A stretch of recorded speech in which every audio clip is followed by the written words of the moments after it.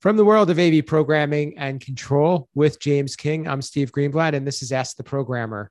James, another great time for us to talk about programming, and I'm glad to be with you today.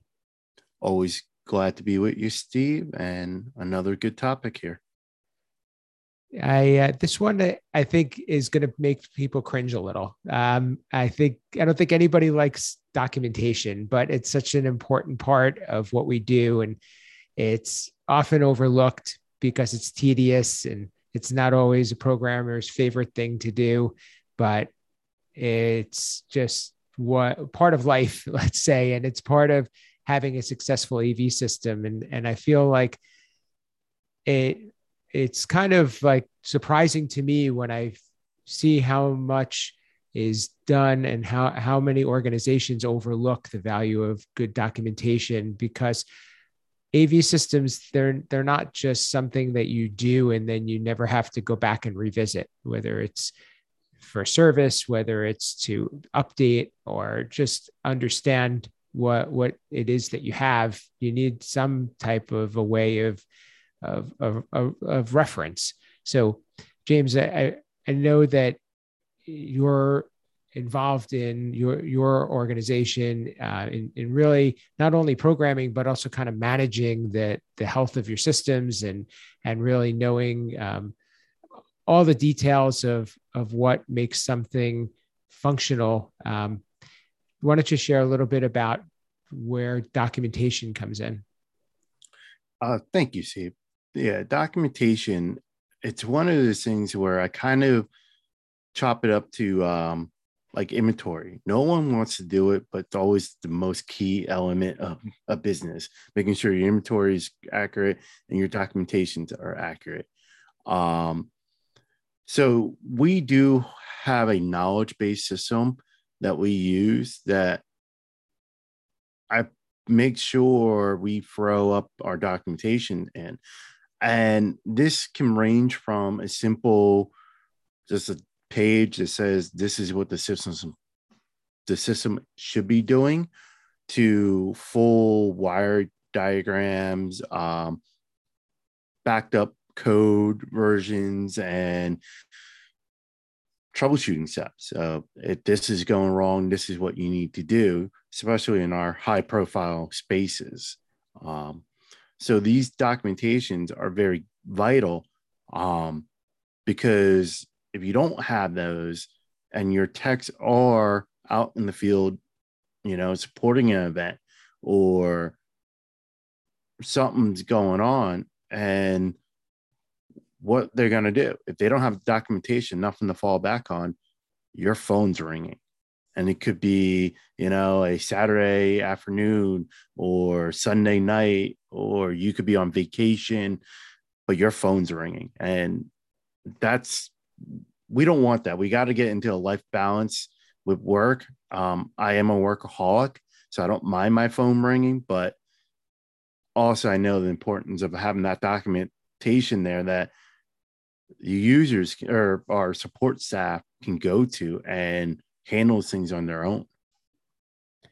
Yeah, I think that last part is the most critical, quite honestly, is that everybody talks about what happens if you get hit by a bus. We never really want to have to worry. We never really want to have to know what happens, but you don't want someone to have all the knowledge in their head. And I think that's essentially what you're saying, is that, and it's good management in general, is that you need to be able to have a centralized place so that everyone can be in the know. Plus also that the knowledge and the experience of one person and it does not take down the rest of the organization because they're the only one that knows and you can't get in touch with them for one reason or another. So I think that's a perfect point. I think the whole idea of documentation can like span the gamut. So as you mentioned, when I work with projects and we tend to work with larger, more complex systems, I expect that there's going to be a wiring diagram, some way that we know how everything's connected, because that's what you need for programming. And if need to know your ins and outs, but a tech, when something goes wrong, I think that without some type of a diagram is kind of like driving without a map. I don't see how they can essentially know where to even start to troubleshoot.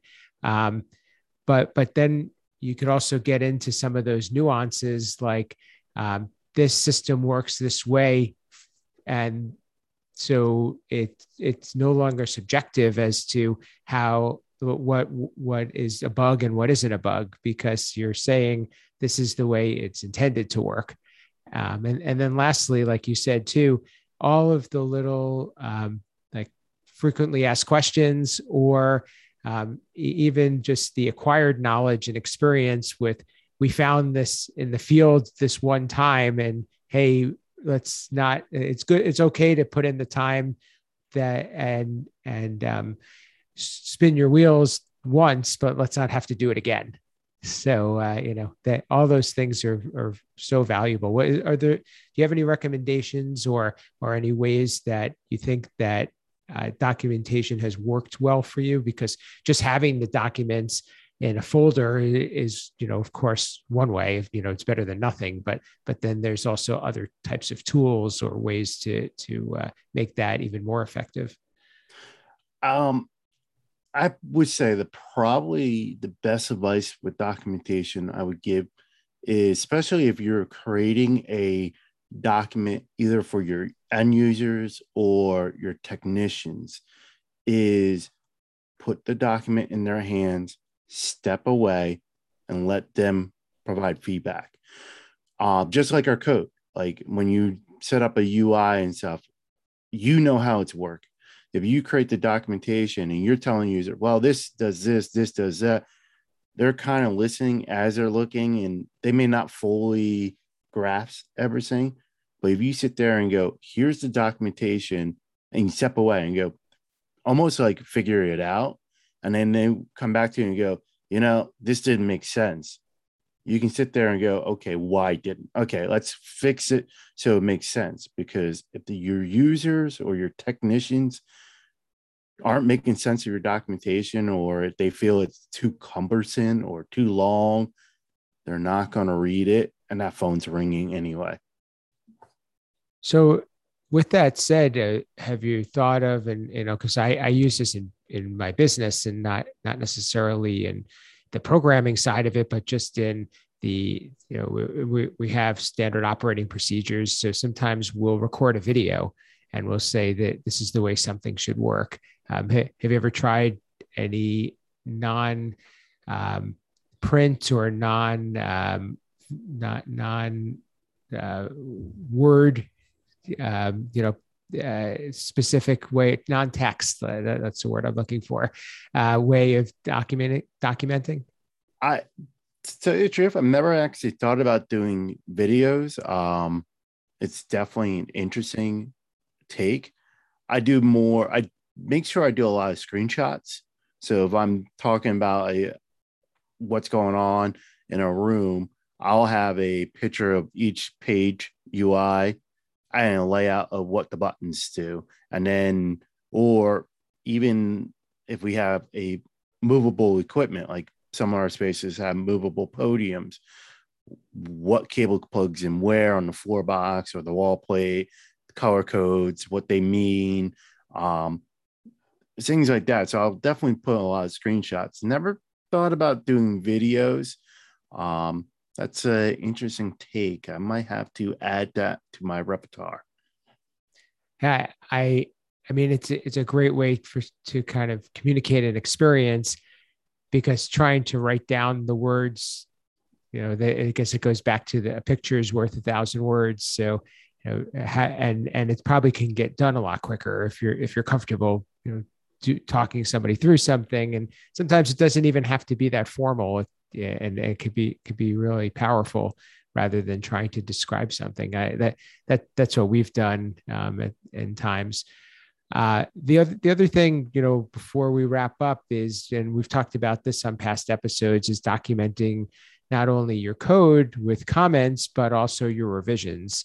And I know that with my team, we have a source management tool that we use where we check in and out code, and we can capture the revisions and even incremental updates, and it's just really valuable both for backups but also to be able to demonstrate progress and be able to have something like an old version in case a new version for some reason doesn't work or prove to be faulty. You have something to fall back on.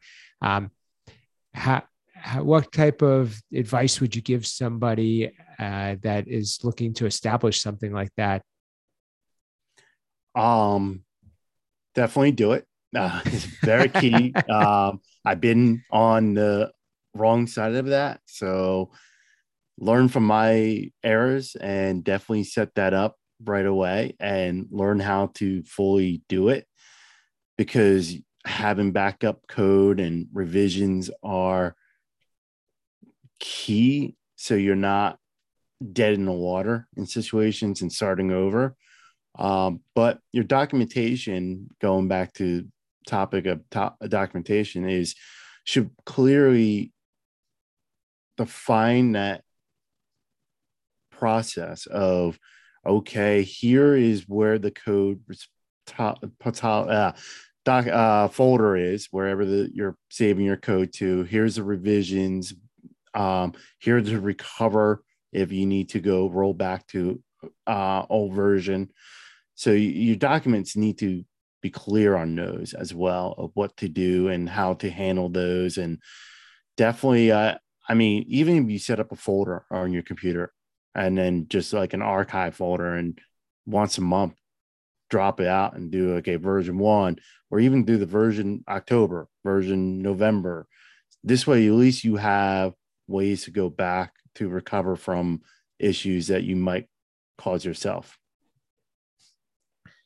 One thing that I'll say, and I'm not really involved so much in writing code these days, but I think being verbose in your documenting within your code is also important in case somebody has to go in and take a look, and being able to step in so that you're not the only one that knows how your code is written can be also very valuable. It goes back to the beginning of our conversation. You don't want to be the only one that has the knowledge. So, and if you're not available, the project or the situation can't be handled. So what I would ask for those of you out there, please let us know what you think about this idea and how. But what are some tips and tricks that you use for documentation, and also what are your feelings toward actually having to do the documentation? So it's I know that it's not everyone's favorite. So but I think that it's something that can be a real difference maker and can save you from some real danger.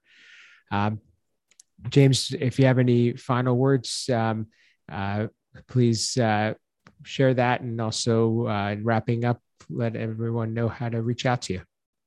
Sure. As I kind of mentioned with documentation, it's one of those things everyone hates, but it's very key to do it. So don't half it. Make sure if you're going to do it, you do it right, because it's going to save you time in the end, and headaches in the end as well. But as always, you can reach me on Twitter, AV_James King, LinkedIn, James King. I do write for the digital magazine, higheredav.org or .com, sorry.